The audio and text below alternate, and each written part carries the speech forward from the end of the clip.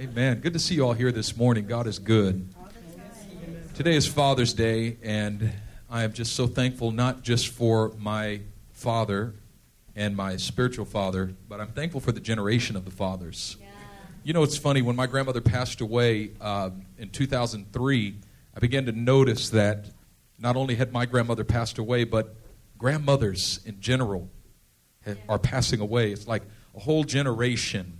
My grandmother was a part of a generation, and you know, her generation dressed a certain way. You know, my grandmother, she had one of those house coats with no buttons, and when she went outside, she had to hold it together right here. You know, boy, get in this house. It's cold out here. Get in this house, boy. You know, that was her. You know, she talked a certain way. She was from Arkansas, and she grew up in a certain way. And that whole generation is you know, like what I realize is we have to cherish individuals in that generation that are among us still, and recognize, you know, as long as we have you with us, we're going to cherish you. Well, I'm noticing the generation of the fathers and realizing that we have to cherish that generation, that when we see that generation, we've got to honor it, we've got to cherish it. And so today I have a desire to honor the fathers and to honor that generation of the fathers. And, you know, I think of so many that have had an impact on my life. You know, I just sent Dr. Sam Huddleston a text message thanking him for being one of the greatest fathers in the body of Christ. He's of that generation of the fathers and has had such an impact on so many. And so there's so many that we could honor today, and it goes on and on and on. And Gersha Asfal, it's good to see you back from Ethiopia. God bless you, sir. Yeah, wonderful. We've missed you. And so glad you're home. So Father's Day is happening today, and I hope you enjoy the day and take the time to honor the generation of the fathers. Even if you don't have a natural father to honor, you can honor the generation of the fathers. And when you see a good father, I mean, somebody who takes care of their kids, encourage them. Stop to encourage them and say, you're a good father. You don't know how much that means, especially a young father, you know, who has young children, you know. Take them aside and say, you're a good father. I see the way you care for your kids. You know, I see Troy here, and you know, when I first started to get to know Troy, when TJ and Troy first came to Living Hope, I just noticed what an awesome father Troy was. I mean, he just, you know, little Joseph, and Joseph was just a little guy at that time, and Troy would just hold him so lovingly. And you know, I remember we were out to lunch one time after church, and Joseph fell asleep in Troy's arms, and Troy was looking at his face, and he had just a little booger in his nose, you know. And I've never seen a father so lovingly just take the booger out of his son's nose. You know, it was just so loving and intimate, and you know, and so I was like, I got to remember that, because my daughter's gonna have some boogies too, and I can extract them lovingly. Then I became a father and realized you got to deal with more than boogers. Boogers is small stuff. So we're going to continue our series today. I just wanted to say a word about the fathers, but we're going to continue our series today. We're in a series, really it's a 2-year series called One Things, and if you see the One Things banners and stuff hanging around and on the screen and on our website, it's an 8-part series that will take us 2 years, and we're going to cover 8 primary areas of growth in our lives. And we're in the first section right now, which is spirituality. And the month of June is dedicated to personal spirituality, developing a personal relationship with God through Jesus Christ by the power of the Holy Spirit. Now, 2 Sundays ago, my wife preached a powerful sermon on creating space for God, making time for God. How many know that your spiritual life begins not simply when you say a prayer, but when you make a decision to make space for God in your daily life? Taking time to be with God in your daily life. And you know, as evangelicals, we put so much emphasis upon making a personal decision for Christ. If you want to receive Jesus, lift your hand, and people lift their hands. Everybody bow your head, close your eyes. Nobody's looking around. Lift your hand, and somebody lifts their hand. Okay, now say this prayer with me, and you say this prayer. Okay, now you've received Jesus as your Lord and Savior. Great. But it's having a relationship with God is more about what you do after that moment. It's more about what you do after that moment. Do you actually make time for God in your daily life? And what tends to happen so much, what we're looking at, you know, we're disillusioned really with the whole concept of salvation in the body of Christ, because what we're looking at is in contemporary Christianity, the back door is just as big as the front door. You might have 300 people get saved in a church in a year, lift their hand, receive Jesus Christ as their Lord and Savior. But by the end of the year, maybe 15 of them are left. 285 of them walked away. They said the prayer and walked away. And this is the problem. Saying a prayer at an altar is good, but if you don't do anything, if you don't actually walk with God after that day, it's like my wife and I getting married and standing at the altar and say, do you promise to love, honor, and cherish her till death do you part? I do. I do. But then we never spend a moment together after that day. And 6 months later, you say, how's your marriage going? I say, oh, it's great. You know, we're married because that day we stood at the altar and said the prayer. Well, where's your wife? You know, I haven't seen her in a while. Actually, I haven't talked to her since that day. But I said the prayer. So I said I do, so I know we're married. And I meant it. When I said I do, I meant it. So we're married. But it's not about the wedding. It's about the marriage. The wedding is a moment. The marriage is a lifetime. And so when you make a decision to come to Christ, it's like a wedding. You make a commitment. You say I do to God. You say yes to Jesus. You invite him to come into your life. But next, you've got to make time for him in your daily life. And so we talked about carving out time for God, taking 30 minutes a day or taking an hour a day, whatever it is, to set aside and seek the face of God. And then last Sunday, we talked about filling that space with God. We talked about not just making space with God, but filling the space with God. Because how many know that all of us, I'm sure every single one of us in this place has experienced it, that you've gotten on your knees to pray, but it felt like God just wasn't there with you. Like you went to have a meeting with God, but he forgot, you know, he just got tied up. And he's a busy God, you know. He's got so many people to take care of, you know. And so if he doesn't show up to meet with me, you know, when I set aside the time, well, I just, you know, chalk it up to he's busy. But how many know we have to learn how to commune with God? How to come into that place of communion with God and how to fill that time with God. And so last Sunday we talked about filling that space with worship and with prayer. And that if we fill that space with worship and with prayer, God will fill it with his presence. And so learning how to pray and learning how to worship and learning how to seek the face of God and do it on a daily basis. Now, there's so much that we tend to talk about in the church. There's so much that we tend to talk about as Christians, and we talk about things like ethics, like doing the right thing, making right decisions. You know, the 10 Commandments, so much of it is just about ethics. Don't kill. How many know it's a good idea not to kill people? Right? You know, don't steal. You know, how many know it's a good idea not to steal stuff? You know, I mean, when they say we don't want the 10 Commandments on the walls at schools, so, you know, let's promote stealing then. You know, let's promote killing. I mean, wouldn't it be okay if we just said, you know, have respect for your elders, honor your father and your mother, right? So that you know, wouldn't it be better if kids were more obedient to their parents, right? And, you know, I mean, it's just simple things, right? Ethical things, right? Ethics can get more complicated, though. How many of you have ever worked in a workplace where you felt like what was expected of you on your job came into conflict with your values as a believer in Jesus Christ? How many felt like the schedule that you have to keep on your job prevents you from going deeper with God in prayer? You say, I work so much and I'm so tired, I just don't have time. Well, I want to look at the story of this guy named Daniel. Now, we have a book after his name in the Old Testament, and it's called Daniel. And the book of Daniel tells us about a time in Israel, about 605 BC, in which Babylon had come into Israel and overtaken the nation, conquered the nation of Israel, as they had conquered the entire Near Eastern world. And so the Babylonian Empire ruled over the entire Near Eastern world at the time. And what Babylon did under King Nebuchadnezzar was they came into Israel around 605 BC and started taking captives. There were these raids where they took these captives. And what they would do is they would look for young people that were really wise, learned, like the most up-and-coming, you know, full of potential and ability, the smartest in school, the best athletes. Yeah.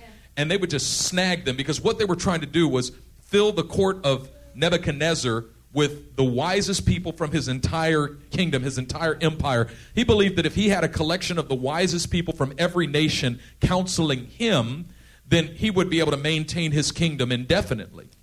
So they found this guy named Daniel, and he had 3 friends. You know what the 3 friends' names were? What were their names? No. Hananiah, Azariah, and Mishael. When they took them to Babylon, they gave them the names Shadrach, Meshach, and Abednego. I know what you were thinking, and I'm not going there. Shadrach, Meshach, and Abednego. Those were the Babylonian names that they were given. But their names were Hananiah, Azariah, and Mishael, and then Daniel. And they took them into the king's service. And what we see in Daniel chapter 1 is the first thing they encountered was a conflict. The king wanted them to eat and to drink, the king's meat and the king's wine. Why? Because he wanted them to be healthy. So the first demand of their job was to eat foods that would defile them as a Jew. You say, it's hard for me to work in this place because I'm just expected to be an alcoholic. Because after work, the whole company goes to the bar and they drink themselves under the table. And so I have to do it because that's what the company does.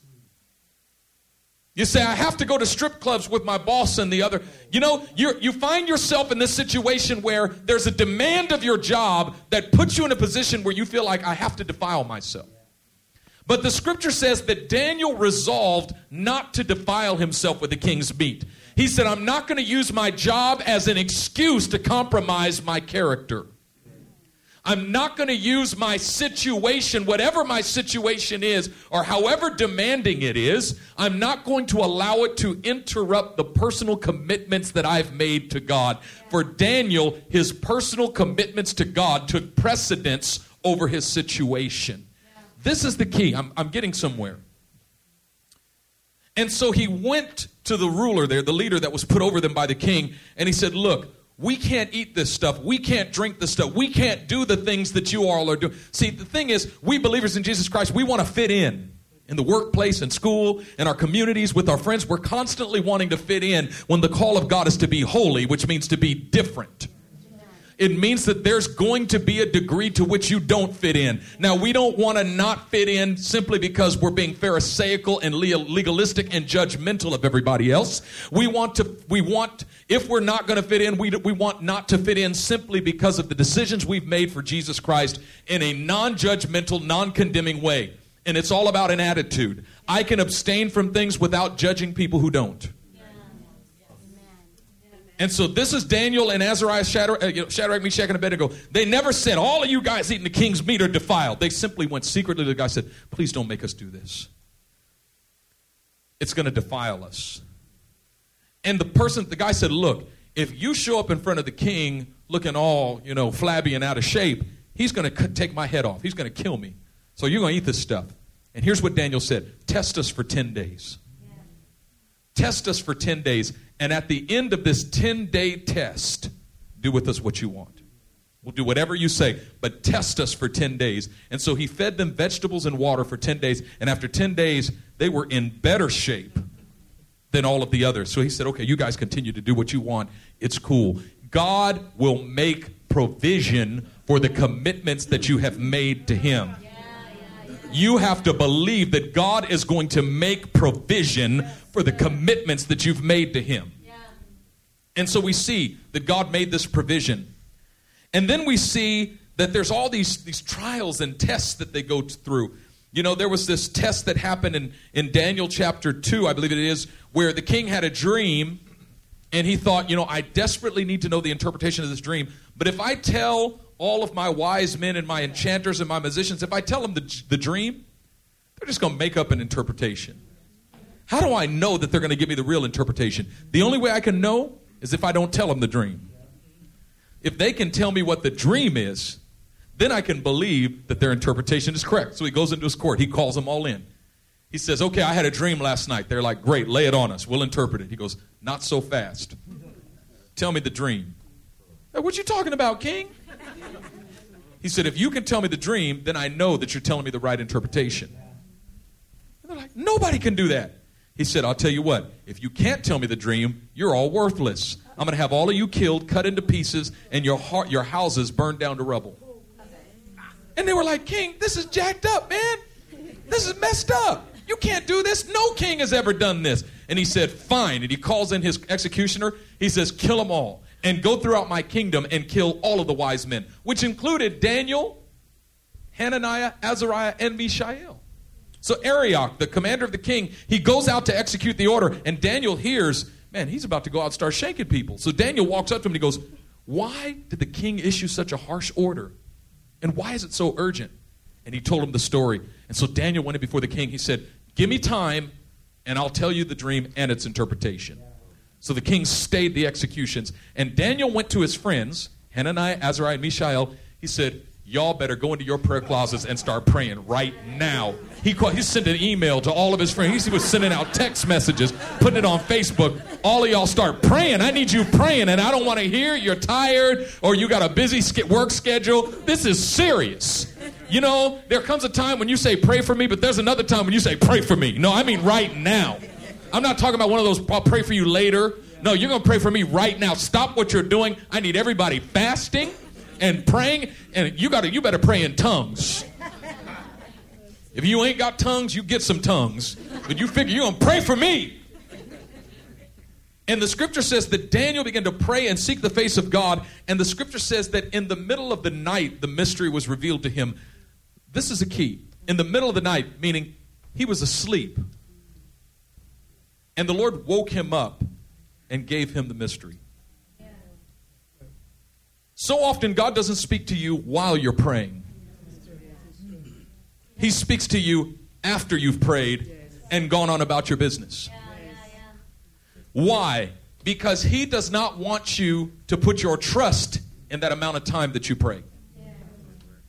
The amount of time that you set aside for God is the one step you take towards God. But when you take that one step towards God, He takes 10 steps towards you. And so after Daniel had come to the end of his prayer, he had come to the end of his rope, God did something outside of the boundaries of that time that Daniel had spent with God.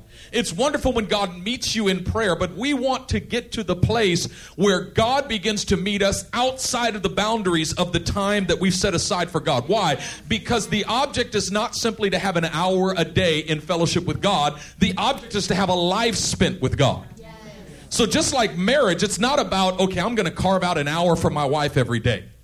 Or 2 hours for my wife every day. And I can say it's a great marriage when I spend 2 hours a day with my wife. Say, how's your marriage? It's great. I spent 2 hours with my wife every single day. And at the end of that 2 hours, I say bye-bye.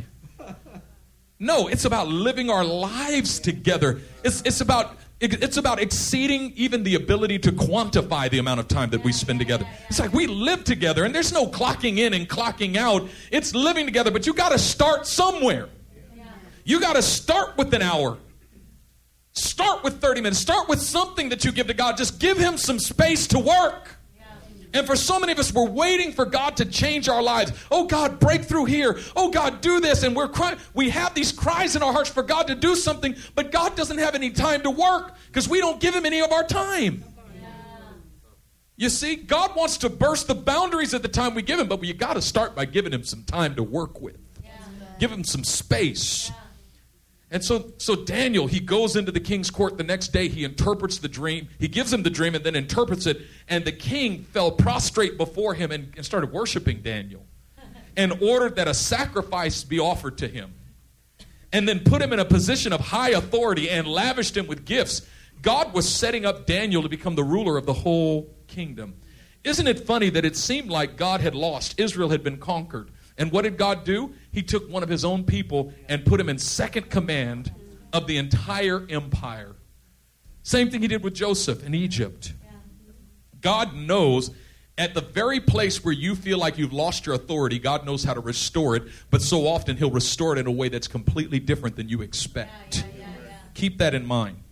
Now, I'm going to skip over to Daniel 6 because in Daniel 6, something very interesting happens, and I think what we're going to see here in Daniel 6 is we're going to find out the foundation, because Daniel, he's got impeccable integrity. His character is impeccable. He's put in situations where he's tempted to compromise his integrity, but he refuses to do it. But what we're going to find is that the foundation of that was not ethics.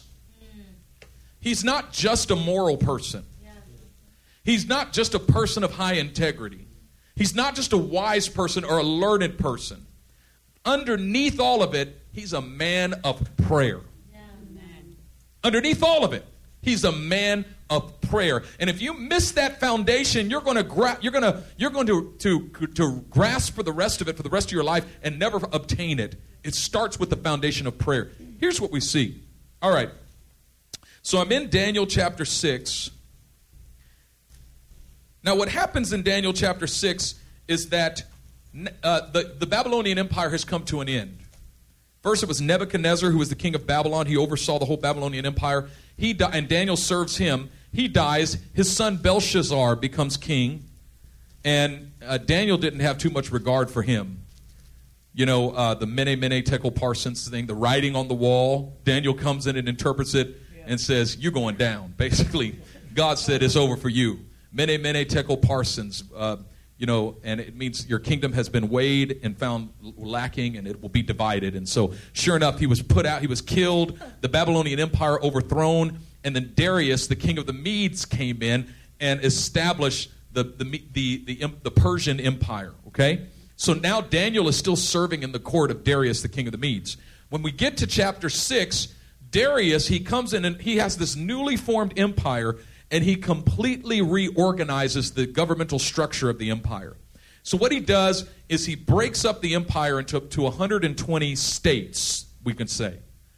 And he puts a governor over each of those 120 states. They call them satraps. You can see this in Daniel chapter 6. But over those 120 satraps, or 120 governors, he puts 3 administrators. And those 3 administrators were the top-level leaders in the entire empire. I mean, literally, everyone in the empire, every single position of authority somehow made its way back to one of those 3. Yeah. And Daniel was one of the 3. Yeah. So Daniel, he's like second in command of the entire empire. And Darius loved the guy. Yeah. I mean, he found him to be wise and learned and skilled and, positive. And, don't you just love working with people who are just, encouraging and joyful and bubbly and resourceful and knowledgeable and willing to work and a servant's heart. And Daniel was excellent in all that he did. Yeah. And so, but everybody else hated him. And the other governors hated him. The other administrators hated him. They wanted to have him removed. And so they started combing through his life with a fine-tooth comb, looking for skeletons in his closet. I mean, they examined his work schedule. They wanted to make sure he came in on time and left early. If they found he came in late and left early, they were going to report it back to the king. Daniel, he's in the last 3 months, he's missed this much work. Why? Because he comes in 30 minutes late every day and leaves 20 minutes early. No, Daniel came in early and left late. They couldn't criticize him there. Does he take long lunch breaks? Nope. He comes back right at the time he's supposed to come back. Is he using company resources for personal use? Nope. He only uses company resources for company purposes. Is he overpaying himself? Nope. He's not overpaying himself. Is he shirking his work and giving it to others? Nope. He's carrying his own load. I mean, Daniel is doing the stuff. Let me ask you a question. If some folks in your company hated you and wanted to get you fired because of your faith in Jesus Christ, could they find something against you except your faith in Jesus Christ?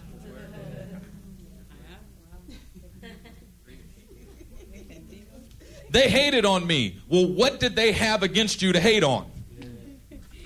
At the end of the day, these people said there's nothing we can find in Daniel. The scripture said that he was neither corrupt nor negligent. They said, we will never find charges against him in his work. The only way we can get him is simply to go right after his faith in God. We have to attack. Listen, if I get attacked, I simply want to be attacked because of my faith in Jesus Christ. See, the problem is most of us never get persecuted for our faith in Jesus Christ because there's too much other stuff to attack in our lives. The devil doesn't have to attack our faith in Jesus because we got so much other junk.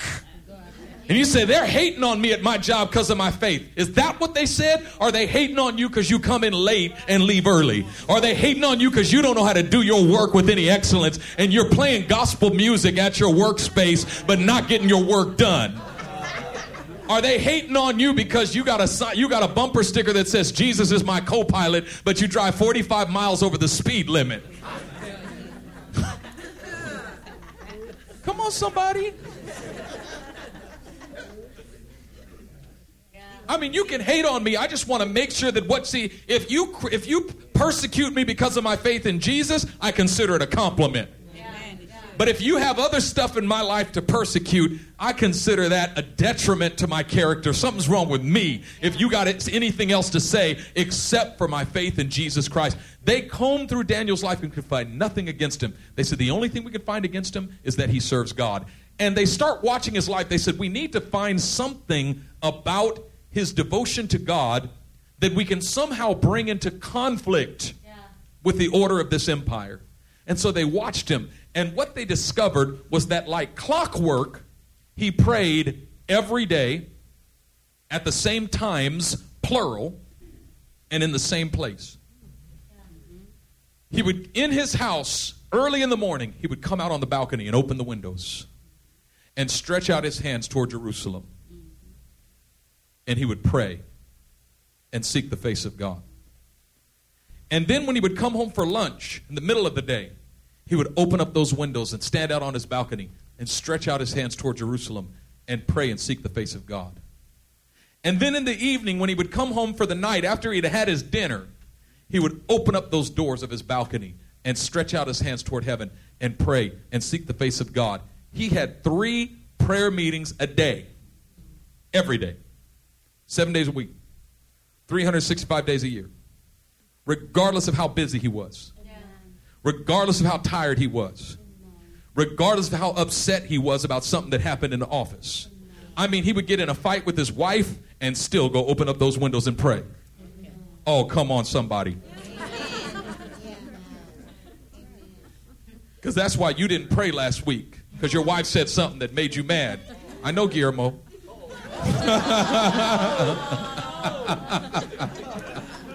I'm not trying to say no names, but, Sean told me that he couldn't pray.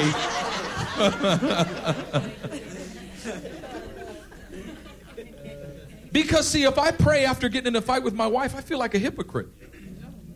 Because I'm going to go into the prayer closet. I'm just going to go into my room and seek God's face after I just yelled at my wife. So the best thing to do after fighting with my wife is not pray at all, right? No. Absolutely not. That's the lie of the enemy, that you're a hypocrite for seeking God's face because you messed up 10 minutes ago. Listen, if I messed up, I need to be in my prayer closet even more. That's exactly why I need to. See, this is the thing. A lot of people say, why don't you pray? Well, because I'm not close to God. Hello? How come you don't work out? Because I'm not in shape. When I get in shape, then I'll start working out. Because working out is only for people who are in shape. How come you didn't go to church this Sunday? Because I messed up this week. I did something wrong. I did something bad. How come you didn't go see the doctor? Because I was too sick. See, when I know I'm completely healthy, then I'll go see the doctor. But if I have sickness in my body, can't come see you this week, doc. I'm sick. How come you didn't go see a therapist? I was too depressed.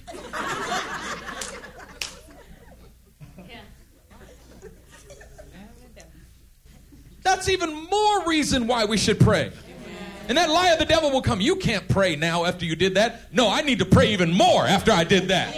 After I said that, I really need to pray now. Matter of fact, I'm going to pray more than I would have prayed before. Now I know I need to seek the face of God because it's me, oh Lord, standing in the need of prayer. Not my mama, not my daddy, but it's me, oh Lord, standing in the need of prayer.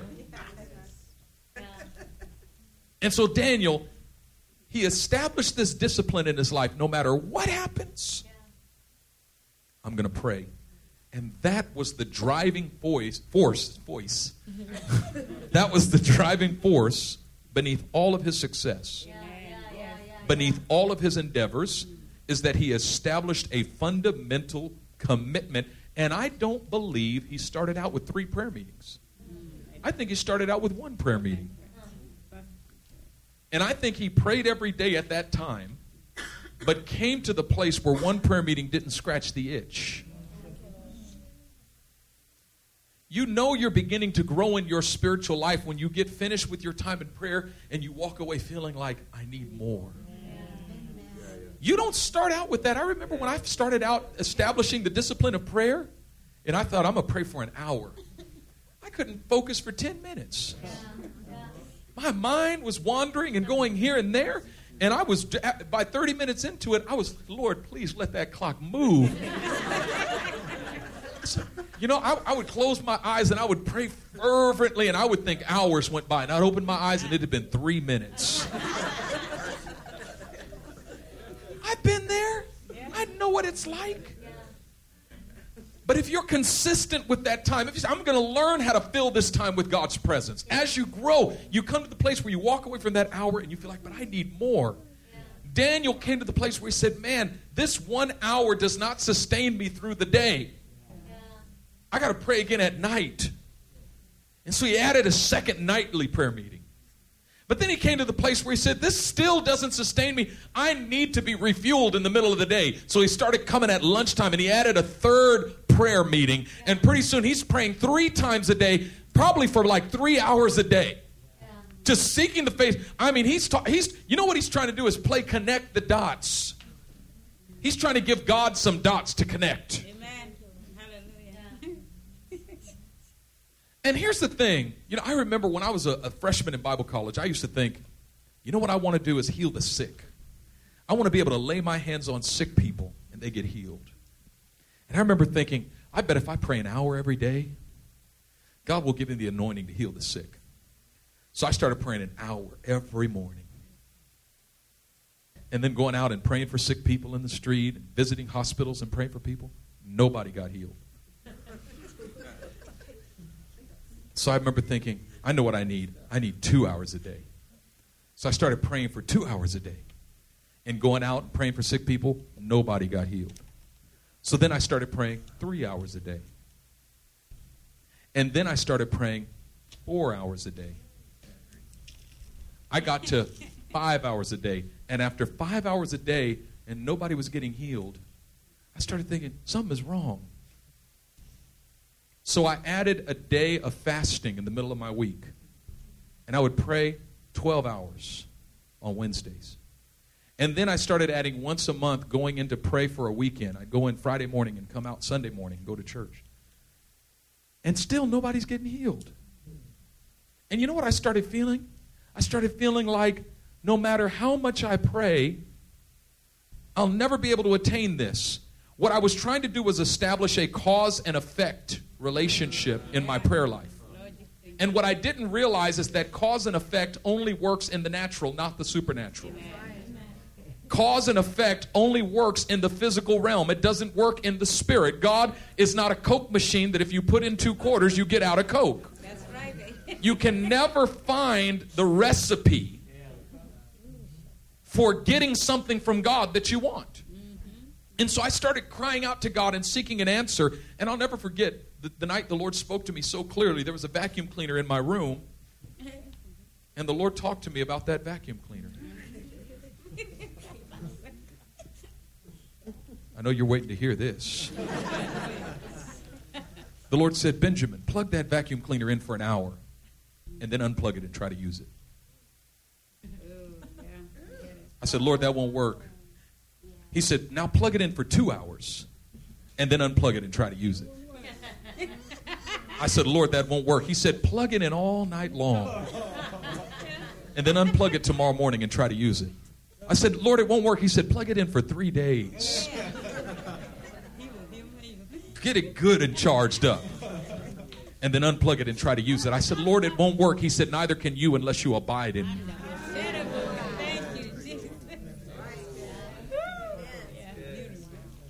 The next day I went to the prayer chapel. I spent my time in prayer and I came out. But when I walked out, I didn't stop praying. I was walking. I said, Lord, I'm going to abide in you. I don't even know what this means or how to do it. But God, I'm going to do it. Oh, God. Lord, I'm still with you. I'm not done praying. I'm not going to stop just because my time is up. I want my time with you to exceed the time that I've set aside. I want more than connect the dots. I want more than this hour or that hour or that hour. I want to walk with you.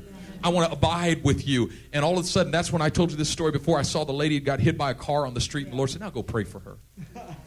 And I argued with God, finally relented and went and prayed for her, and she got healed. She had 2 broken legs, got up and was completely healed. Her baby, was completely healed. And God showed me it's about abiding in Him. And here's the thing. The point I'm making is that when you pray, you never feel like your prayer has accomplished anything. Right. This is why so many people don't pray. Because you pray for an hour and you feel like nothing changed. That didn't do nothing, man. This doesn't work. That's like going to the gym and running on a treadmill for 30 minutes and then going and standing on the scale. I didn't lose any weight. This doesn't work.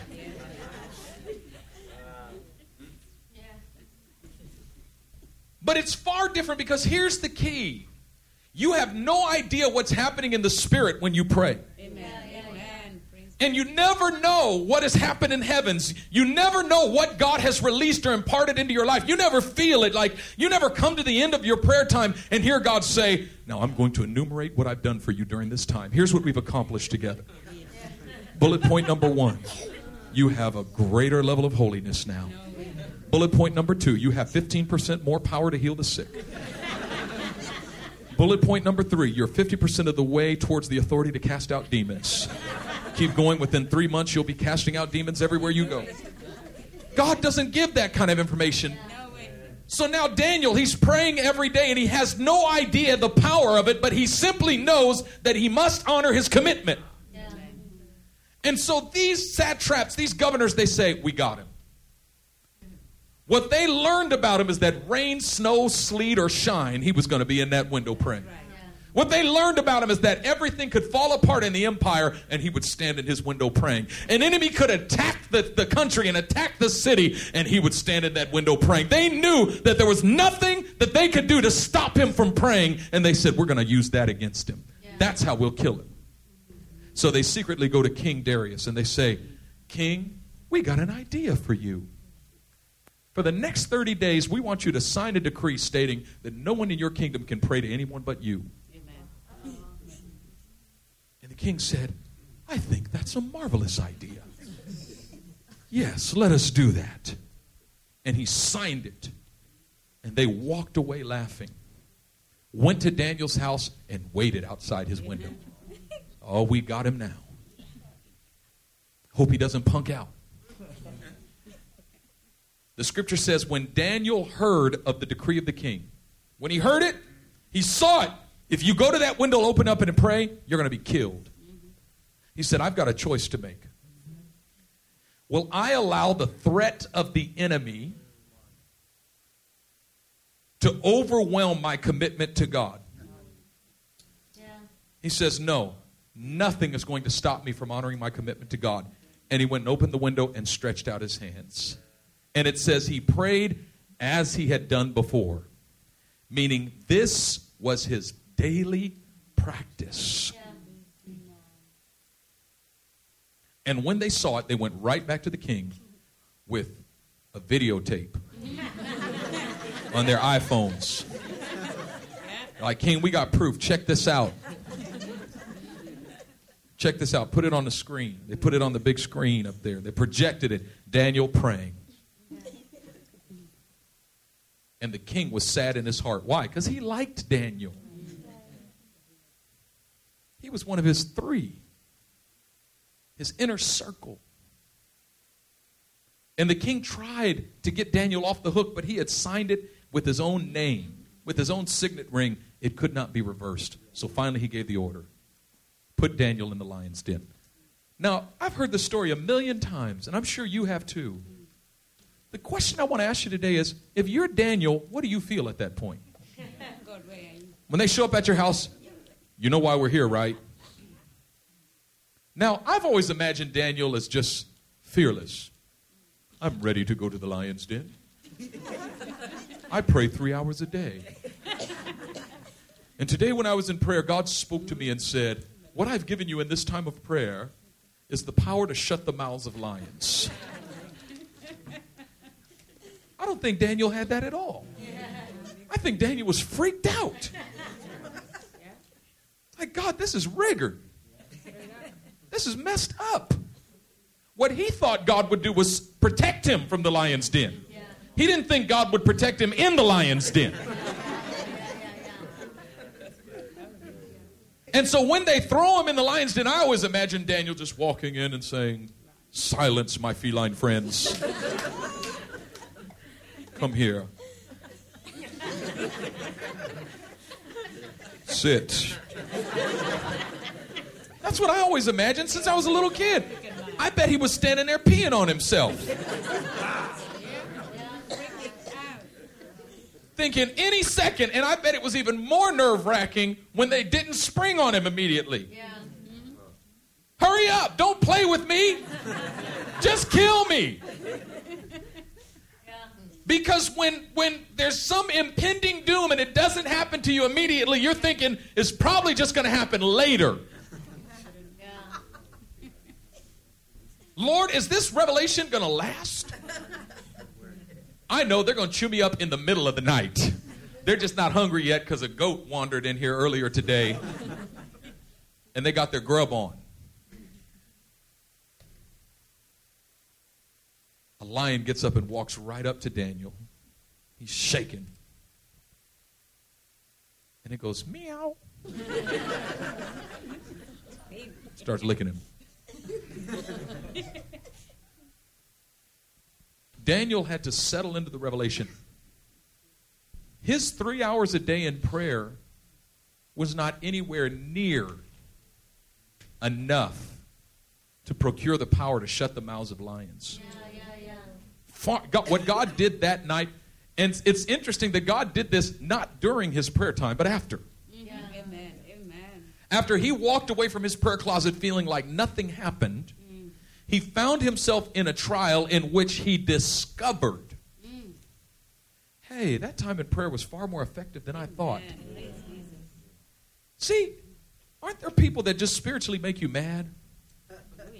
You know, the kind of people that say, I was walking down the street yesterday and the Holy Spirit came on me and the heavens opened and 16 angels came and descended and spoke revelations to me in succession. And then I was taken up to a high mountain and set down in a high place and the snow was around me. And I was taken on the wings of an eagle and I flew into the sun and I had a vision of the Son of God seated at the right hand of God. Then I was dropped into the middle of a desert and the desert broke open and I heard a voice saying, Son of man, can these bones live?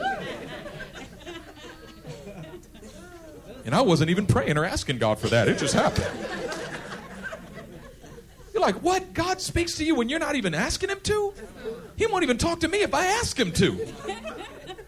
I mean, God visits you? How about Ezekiel? You know, Ezekiel said, I was eating my Fruit Loops one morning when the hand of God took me by the back of the hair and took me into the heavens. I mean, he's eating Fruit Loops and all of a sudden you're taken into the heavens. Man, he won't take me into the heavens after a full day of prayer. You ever pray and you feel nothing? But this guy over here, he's getting revelations just, in the zoo. Walking around Safeway and God's speaking to him. Don't you ever feel like God likes other people more than you? And he said he's no respecter of persons, but he sure seems to be. Because some people, God speaks to them.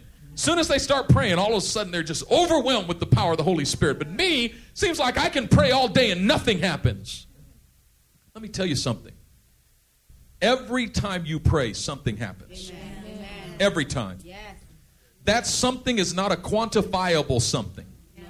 That something is not a something that is directly correlating. It does not directly correlate to the amount of time or the level of your fervency in prayer. Amen. What God does in response to the time that you give him is always exceedingly abundantly and above all you could ever ask or imagine. Always. It's always greater. It's always more. It's never warranted by what you did. What he has planned for you cannot be explained by the amount of time that you've given him or the level of faithfulness that you've shown him. He always has something greater and something more. Always. God, that is, if you simply give God your time, what God does in response to it will always burst the boundaries of that time and go beyond what you've done in it. God has something awesome to do, and it is not because of what you've done. It's because of those twins named grace and mercy.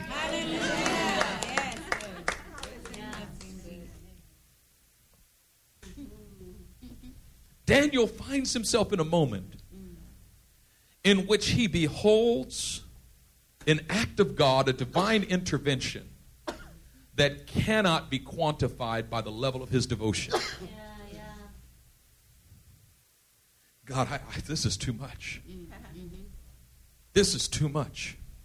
This is more than I could ever ask or imagine. You know, it's funny. I read that scripture for years and didn't get it. And my God is able to do exceedingly abundantly and above all that you could ever ask or imagine according to the power that's already at work in you. And I used to read and say, yeah, I know you're able, but you don't. Saying that you're able doesn't help me. I know you're able, but are you willing? Because I can ask and imagine a lot. And in my experience, you tend to do less than I ask or imagine. Exceedingly and abundantly beneath what I ask and imagine. If I ask for 10, you may give me 3. You ever have that experience? And probably none. My dad explained that verse more clearly than I ever heard it before. He said, I used to read that verse and think, God, you just don't do that for me. He said, then all of a sudden my kids grew up and all 3 of my sons served the Lord. They all went into the ministry. I never asked for that. I couldn't have even imagined that. He said, and now I have 4 grandchildren. I never asked for that. I couldn't have even imagined that. My son pastors a church, you know. I mean, he starts talking about what God did through his kids. He said, all of my kids love me and my wife. We have a wonderful relationship with all of our sons. I couldn't have even imagined that. And my sons love each other. They have intimate relationships with one another. I couldn't have even imagined that. He says, and I look at what God has done in my life, and I know I don't deserve it. I know I did stuff to mess this up. I should have never had what I have right now. I couldn't have even asked for it or imagined it, but God did it because that's who he is.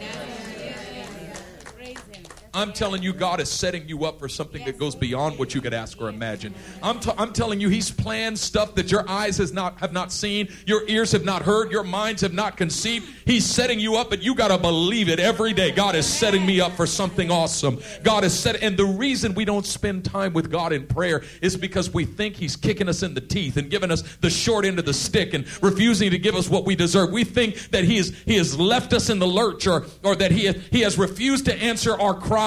But I'm telling you today that all of that stuff is a lie from the enemy. It's all a lie from the devil. I'm telling you that he has planned good for you and not evil. He knows the plans that he has for you, plans of good and not of evil, to prosper you and not to harm you, to give you a future and a hope. And that's why he says, now you can call upon me and I will answer you and show you great and mighty things that you did not know. Daniel made a decision. I'm going to seek the Lord, period. And I'm not going to change my commitment based upon the outcome of my situation. We tend to be fair weather prayers. Stuff's going good, I praise you, Lord. Stuff's going bad, God, how come? Give God time. Amen. Give God time. And I got a couple things I want to share with you, and I'm going to end real quick, I promise. Because there's got to be some game on today. I probably don't know. Who's playing today? Ain't no game today? Oh, Miami Heat is playing today. Who are they playing? Spurs. Yeah, come on, somebody. No, wait a minute. I got that backwards. Whoa. No, switch that. Because LeBron plays for Miami, right? All right, yeah, go Miami. I don't know. Whoever wins, I'm going to root for them. All right, yeah, because I'm not a good... There was a day when all of a sudden my desire for the Lord just overtook me. And I went and locked myself in a room, and I prayed all day. Literally, from morning to night, just sought the face of God. And, you know, what I expected was completely unmet by God. Number one, I thought during that time he would just meet me powerfully, you know.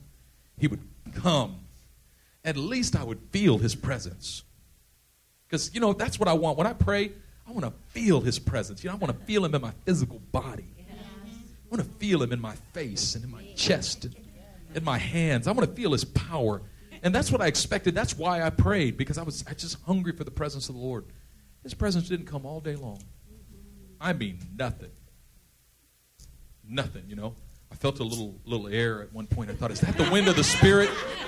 Is that the wind of the Spirit? Then I noticed the AC was on. There was a vent right there. You ever pray and ask God to speak to you? You hear something, and there's a tree rustling outside. The prayer chapel at the church I grew up at, there was these beams that went up to the top, and this woman named Alma was in there praying, "Oh, Lord, speak to your servant." And a little kid climbed up there above the... Alma. Yes, Lord. Your servant hears, oh God. Alma. That was jacked up. But she was convinced. She heard God speak in an audible voice. I mean, she was shaking and crying. But all he said was, Alma.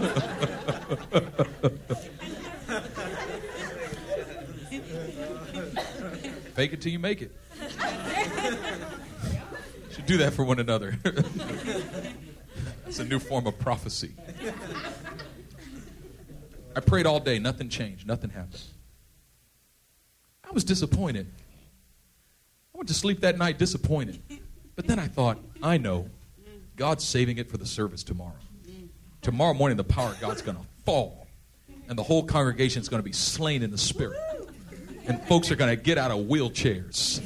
And they're going to break casts off their legs. They're going to tear, patches off their eyes. I mean, folks are going to get healed right and left. I just know the power of God's going to sweep over the place, and revival's going to break out and sweep across the nation. And it was one of the deadest services. I couldn't even get people to say amen while I was preaching. You know, when people don't say amen, the preacher just wants to quit the ministry. And so I was kind of mad, I was like, really, God?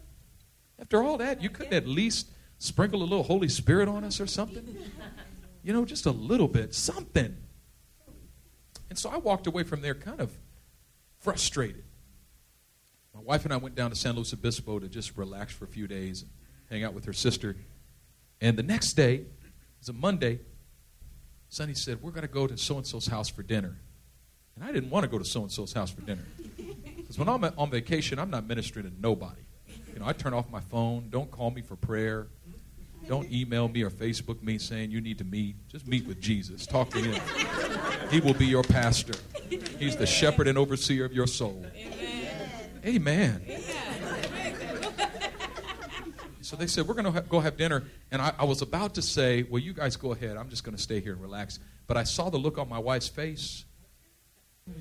And that look told me that wasn't an option. Husbands, you got to get that look down. You got to know that look. There'd be so much conflict that you would be spared if you simply learned the look. He said, baby, get ready. We got to go to dinner. Said, I'm getting dressed right now. Put on my shirt right now. So I went and put on my shirt and got dressed, and we went to dinner. We're sitting there having dinner. And they say, the man and wife, we had just met them for the first time. They said, oh, Pastor, so good to have you in our home. I said, oh, thank you. Great, they know I'm a pastor. What'd you tell them that for? They said, before tonight's over, we need you to pray for us. I said, oh, great. I'm on vacation. Praying for nobody. Jesus is right here for you. You can talk to him directly. You don't need a mediator. Only one mediator between God and man, Jesus the man. The Lord said you need not anyone to pray for you. That's the word I'm going to give you. And so I tried to change the subject. I said, okay, great, yeah. So we're sitting at the table, and they're like, yeah, Pastor, we really need you to pray for us. I'm like, okay, great. Man, this house is beautiful. How long have you lived here? And they're like, oh, yeah. But we need you to pray for us. And I'm trying to get out of it. I'm trying to find a way around it. And so the evening is ending, and I said, well, I guess we should go. And they said, not till you pray for us. I said, all right.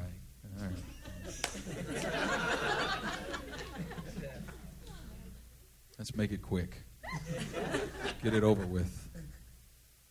Because, my prayers don't seem to do anything.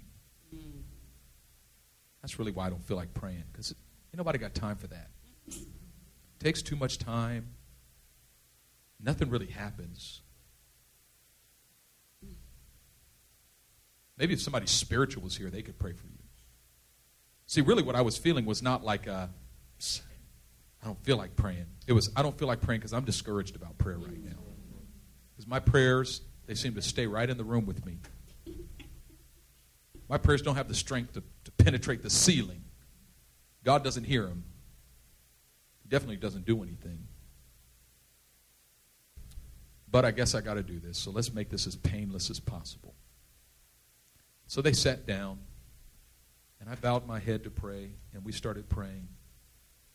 And I opened my eyes, and I saw Jesus walk in. Wow.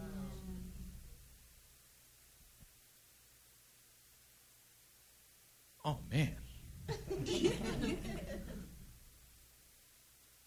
I mean, I saw him. I saw him walk in. And he stood behind the husband and just put his hand on his shoulder. And he just smiled. He looked at me and he smiled. And I was broken. I'm like, I'm supposed to be praying for them. And I said to the husband, I said, you know, you've been asking the Lord for a friend. But today the Lord has come to be that friend. Amen. And he just started to weep. Just feel the presence of the Lord. You know what? It was over. I walked away and I thought, Lord, all that time I thought you were doing nothing. But actually you were opening me up. Yes. And preparing me for this moment of revelation. Amen. In which you wanted to show me your glory. Amen. And cause me to see who you are. See, I thought it was empty because I felt nothing happen in the moment. Yeah. But what I'm learning is that it's never empty. That's right, yes. It's never empty, and this is the key. I prayed all day and nothing happened. I'm pushing my way into the presence of God. Nothing. And at a moment when I'm not even thinking about, I don't even want to pray. Mm-hmm. I bow my head and Jesus walks into the room. Mm-hmm. It starts, see, a lot of times we say, well, it's not about your effort, but sometimes it starts with your effort. That's right, yes. It starts with me making a decision. This is the only way I know how to pursue you. Right, right. But I know that the moment is coming when you're going to overtake my effort. Mm. You know, there's this guy named Charles Finney. Charles Finney talked about he told his testimony. He said he was going to church faithfully, but he didn't really know God. And he was even in leadership in the church. But he knew in his heart he wasn't even really a Christian. He's like, I don't even really know if this Jesus stuff is true because I've never really met him. I don't really have a relationship with him. But he was faithful to the church. He was in the choir. He was even on the leadership team. And he would go to Bible study and get in theological debates with people. But in his heart, he just felt like a hypocrite because he's like, I don't even really know God. And one day he thought, you know what? I'm sick of this. I can't go on like this anymore. I need to know him. I mean, I need to really know him. I mean, I need a real transformation, a conversion to happen in my heart. So he went up into the mountains and sat down under a tree. And he said, God, I'm going to sit here till you meet me. And he said, the moment I said that, my heart was filled with anxiety. Nothing's going to happen. You better get out of here. What are you doing sitting under a tree? And God's going to speak to you because you're sitting under a tree? You know what it was? It was the accusation of the enemy. Mm-hmm. The moment you set your heart to seek the face of God, the enemy is going to come and say all kinds of junk to you. He fought those voices for hours. Hours. He just sat there under the tree. No, God, I'm not moving till you come. I'm going to sit here till you're going to meet me. I got to know you. I got to have a real relation. This thing has to be real. And he sat there all day long. And didn't feel anything but the accusation of the enemy. And all of a sudden, late in the evening, God's presence came. Amen. And he said he was overwhelmed with the sense of the presence of God. And he felt like he was being washed and cleansed and forgiven. And he said all of a sudden he was flooded with joy. And he said, I tried to feel conviction for my sin. I thought, you know what, at this moment, I need to feel sorry for my sins. But he said, no matter how hard I try, I couldn't feel any more guilt. It was taken away. And he said, no, I need to make myself mourn for my sin. But he said, no matter how hard I tried, all I could do was rejoice and worship God and rejoice and worship. And he was overtaken. But then months went by and years went by. And he came to the place where he realized he needed something more. He said, you know what I need is an Acts 2 experience. Amen. I need the baptism in the Holy Spirit. He said, I just need to be overtaken by God. I need God to overwhelm me and fill me to overflowing. And so he starts praying and asking God, now fill me, God. Fill me. I mean, I know you, but I need to just be filled and overwhelmed with your presence and power. And he prayed for weeks and months and nothing happened. And he said one day he was walking down the street and he just came to the end of it. He said, I'm done with this. And he stood in his place. He said, Lord, I will not move from this spot until you overwhelm me with your spirit and your power. And sure enough, all those voices of accusation came back. Man, you're silly. You're going to stand here you're going to starve to death standing here. God's not coming to you. He fought all of those voices. He fought them off. And he said within 15 or 20 minutes, all of a sudden, this flood of the power of the Holy Spirit came. And he said it was like a baptism of liquid love. And this is how he described that moment. He said, until that day, I had to carry my water supply with me. But from that moment, I was carried on a river. Amen. All of a sudden, a river came and overtook me. This is the Christian life. We feel like in order to stay spiritually alive, we've got to carry our water supply. And it's heavy. And I have to pray. And I have to seek God. And it's hard sometimes. And it feels like I don't want to be there, but I got to make the time anyway. And it feels like nothing's happening. But at a certain point, if we are faithful and we seek the face of God, all of a sudden the river comes. And God overtakes our discipline. And God overtakes our devotion. And God overtakes our commitments. And suddenly God begins to carry us on a river. And when the river comes, he carries us to places that we could never go by our discipline. He carries us to places that we could never go by our devotion. He carries us to higher heights and deeper seas. And I'll say to you, I'm not here because I pray. I can't pray enough to get here. I'm here because God is gracious. I'm here because he's loving. I'm here because he's faithful. I'm here because God is merciful. I'm here because of God, not because of me. I can never pray enough to deserve this, but my God is so gracious and so loving. My God is so awesome, and he's got so much love. Yes, yes, yes. Oh, Lord. Finney went home, and he said all night long, he kept waking up throughout the night, and when he would wake up, he'd burst into thanksgiving and burst into worship, and the Spirit of God, it says tears were streaming down his face, and the presence of God was so thick in his room. He said in the morning, a young man across the street had heard the commotion and ran over to see what had happened. And the moment that young man walked in the room, the presence of God hit him, and he fell to the floor and began repenting and weeping before God. And another young man came in to see what was happening, and the presence of God hit him, and he fell to the floor and began laughing and rejoicing in the Lord. All of a sudden, there was this outflow, this overflow of the Spirit of God that burst the boundaries of his personal devotion. Amen. Thank you, God. But he had to go through that season where he said, I'm just going to be faithful. I'm going to pray. I don't sense anything happening, but I'm going to pray. I don't see anything changing, but I'm going to pray. Listen, I'm telling you, I don't care who you are, even if you're an atheist here. Even if you're an agnostic, you say, I don't know if God is real. Let me tell you something. If you simply make time for God every day and say, I'm going to seek his face every day. God, if you're real, I'm here. But not just once. I'm talking about go back to it every day. I don't care what kind of problems or addictions or temptations you're struggling with in your life. Make the decision. I'm going to seek God's face every day. I'm going to seek him every day. I'm telling you, if you seek him every day, things are going to change in your life. Your life will not remain the same.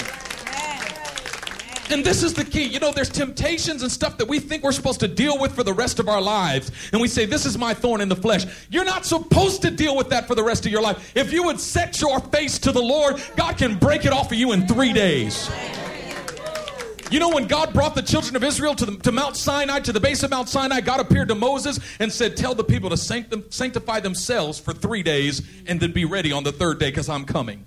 For 3 days, Israel sanctified themselves. God said, wash your clothes, and they washed your clothes. God said, stay away from sexual immorality. They stayed away from sex. God said, for 3 days, you do your best to fight the devil off. For 3 days, you do your best to resist temptation. For 3 days, you do your best to clean your garments, to wash your hands, but be ready on the third day, because on the third day, I'm coming. And on the third day, God overtook their work of sanctification with his work of sanctification. God came and sat on the mountain in fire, and all of a sudden, the power of God came, and now there's no more resistance of the devil, because the Bible says resist the devil and he will flee from you. On the third day, he arose again from the dead. On the third day, you know what his crucifixion was? He has descended into hell and he did battle with the devil for 3 days. But on the third day, he snatched the keys of death and hell out of the hand of the devil, and he arose from the dead with all power in his hands. I'm telling you that you're in a battle and you're in a test and you're in a temptation, but it is measured. The Lord says, I have measured it and I've determined the boundaries of it. I say that it is only a short time, just a little while, and the devil will be no more. Be of good cheer, for the God of peace will soon crush Satan under your feet.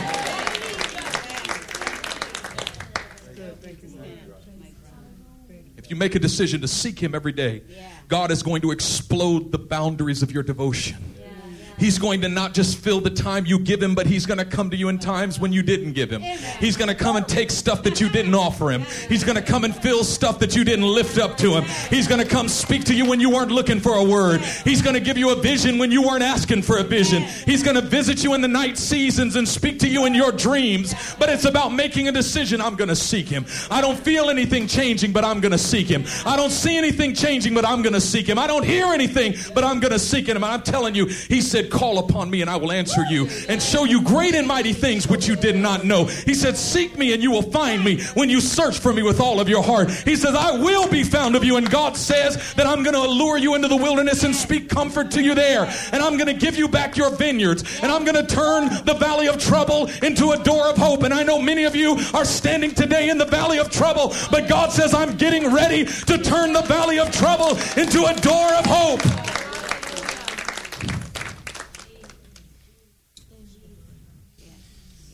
It's not dependent upon who you are.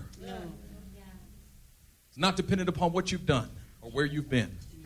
It has nothing to do with your education. That's right, baby. It has nothing to do with your experience. It really doesn't even have anything to do with your devotion. Yeah. The question is, will you get before the Lord and wait long enough for him to come and overtake you? And I'll end with this. There was a former slave, half-blind, black preacher named William Joseph Seymour, who in 1901 made a decision. I'm going to just pray 5 hours a day. He got on his knees before the Lord every morning. Half-blind, uneducated, former slave, black preacher, unknown, inexperienced, 51 years old. But he made a commitment. I'm going to pray. For 5 years, he prayed 5 hours a day.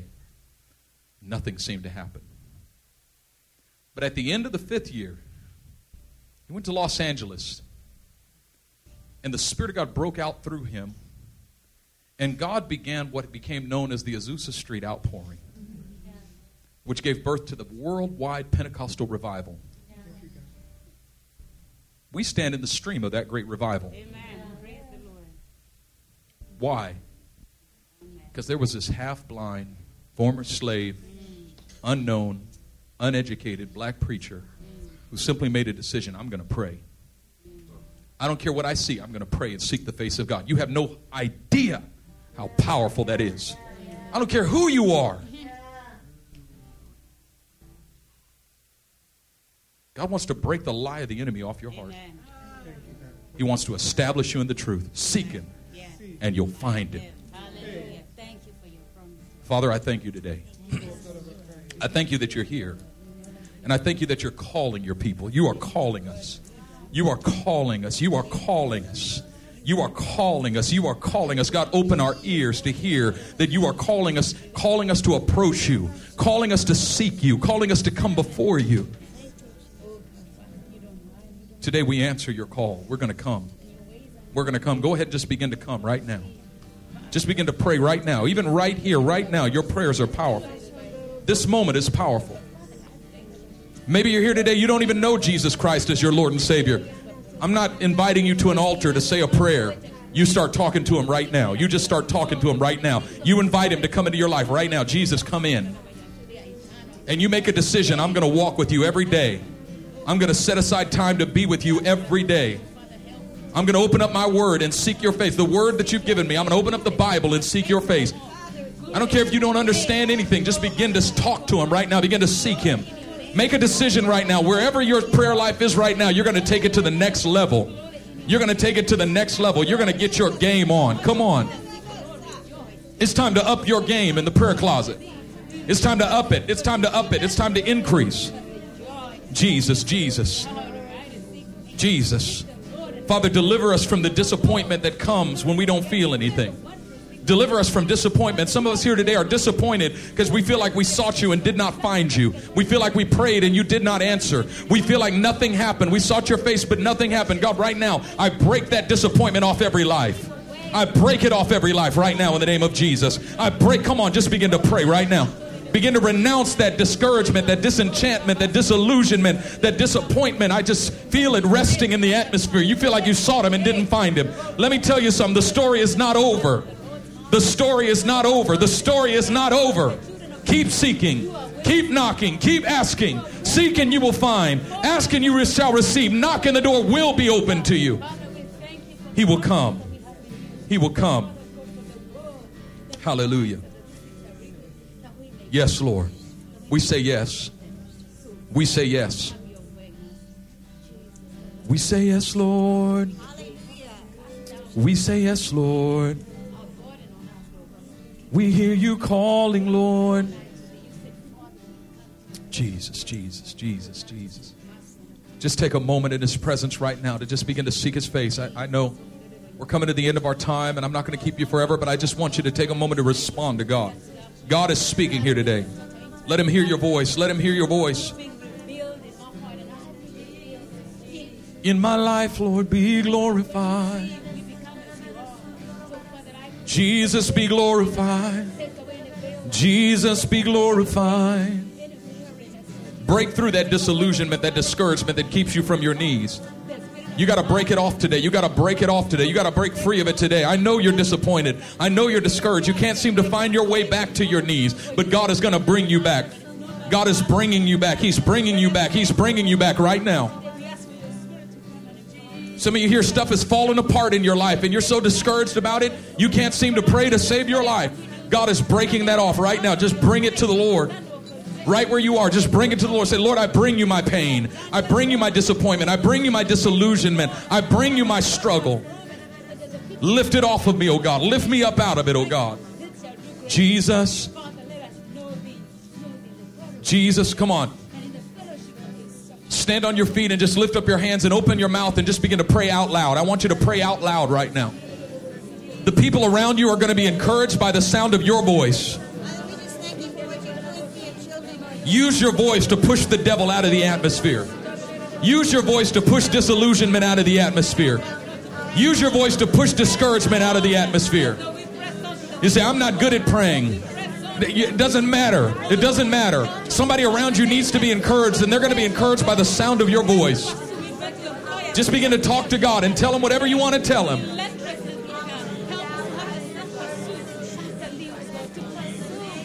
Living Hope leaders, I need you to lead the way. Just open your mouth and pray.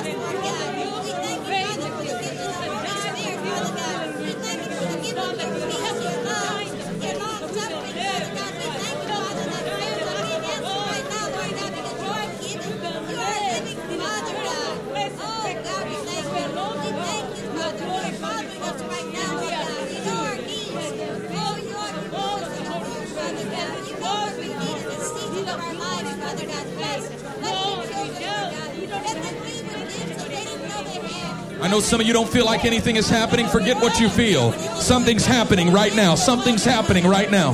God is moving right now. God is moving in your life right now. You don't feel like anything's changing. I'm telling you, everything is changing. You don't feel like God is with you. I'm telling you, he's with you right now. You don't feel like he's touching you. I'm telling you, he's touching you right now. You don't feel like he hears you. He hears you. You don't feel like he responds to you. I'm telling you, he responds to you right now. Yes, Lord. Yes, Lord.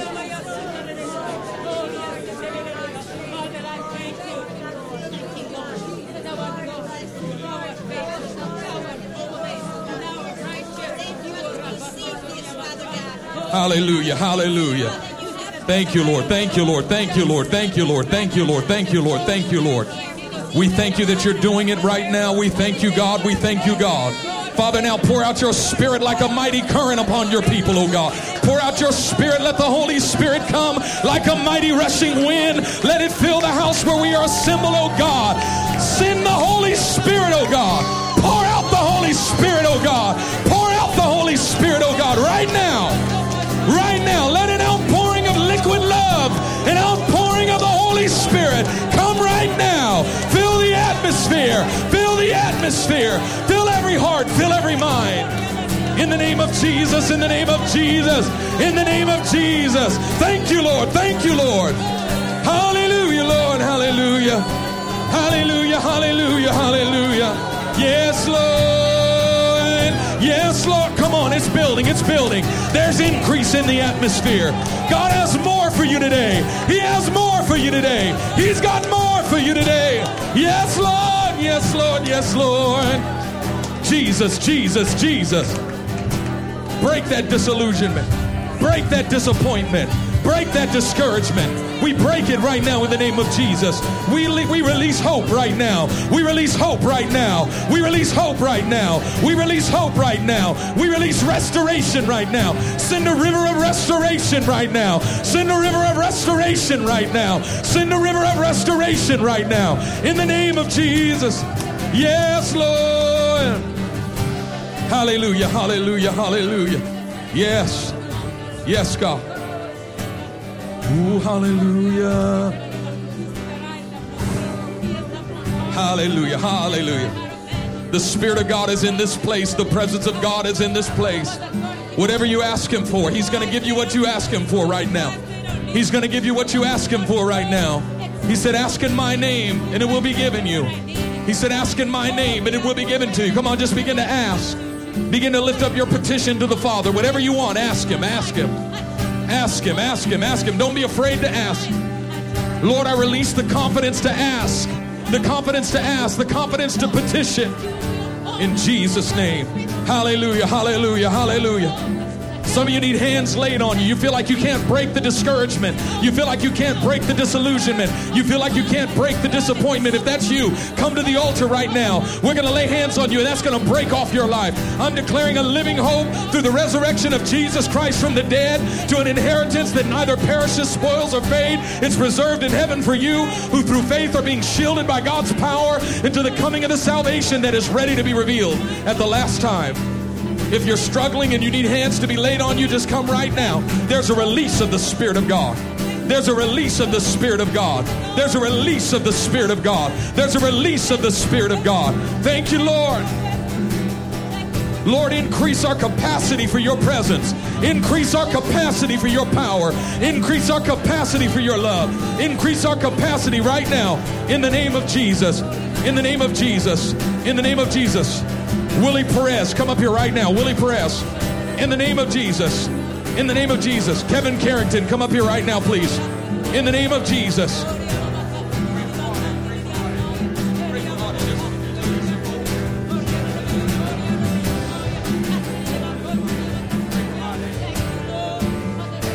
Yes, God. Yes, God. Yes, God. Yes, God. Yes, God. Yes, God. More, Lord. More, Lord. Increase. Increase. Increase.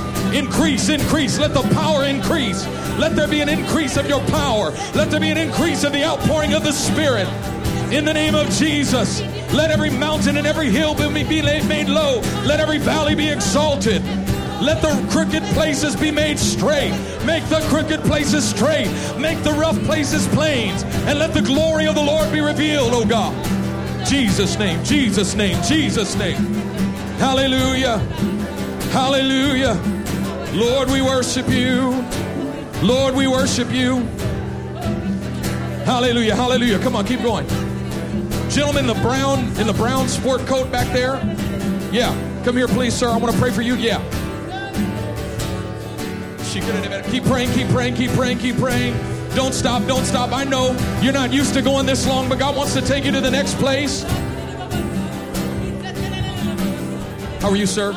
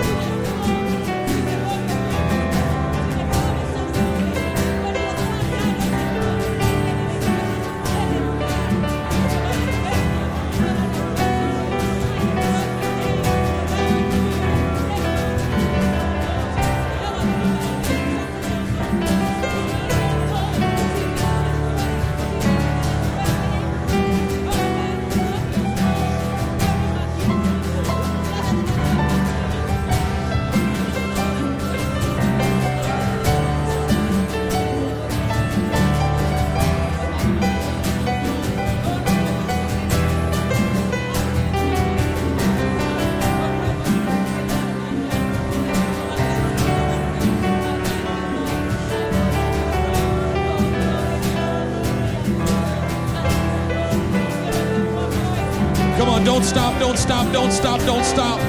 The Spirit of the Lord is here. The Spirit of the Lord is here. Hallelujah. Yes, Lord.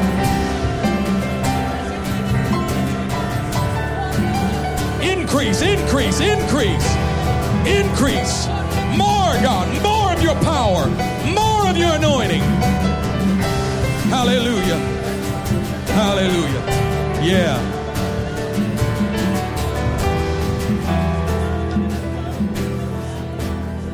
There it is.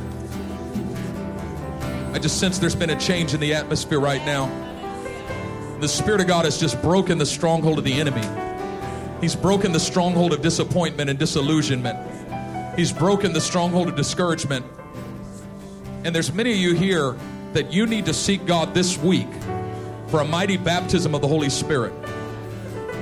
Now, I want to say this.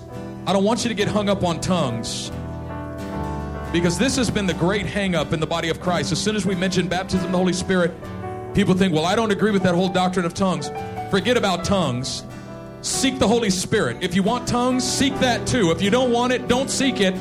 But seek God for an outpouring of the Holy Spirit. Just ask Him for a mighty baptism of fire this week. And if you begin to seek Him every single day, just seek Him every day, God's going to meet you. This week, I believe that God is going to meet you in ways that are going to change you forever. God's going to meet you in ways that are going to change you forever. But you're going to begin to seek Him. And some of you are just hungry. You're hungry for an overwhelming baptism of fire. You're hungry for a new outpouring of the Holy Spirit. You're hungry for a hotter heat, a deeper fire, a more fervent, passionate love for Jesus. Begin to seek Him this week. I'm telling you, if you begin to seek Him and ask Him for it, I don't care who you are. This applies to everybody. I don't care who you are or what your experience has been. If you ask Him for more, He's going to give it to you. He's going to give it to you. He's going to meet you. He's going to meet you. You're going to start this week, and I'm telling you, your life will never be the same again. Amen.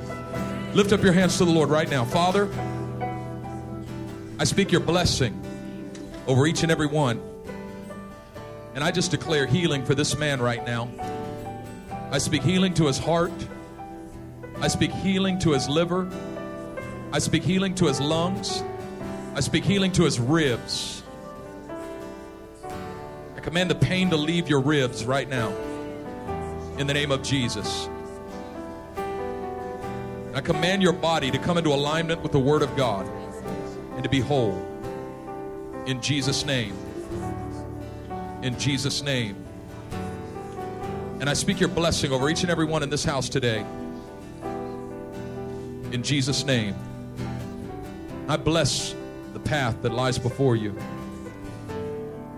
Father, I give you praise for all that you're doing in our lives. Things seen and unseen, known and unknown, anticipated and unanticipated. You are the Lord of it all. We give you the glory today in Jesus' name. Amen. Come on, give God a shout of praise.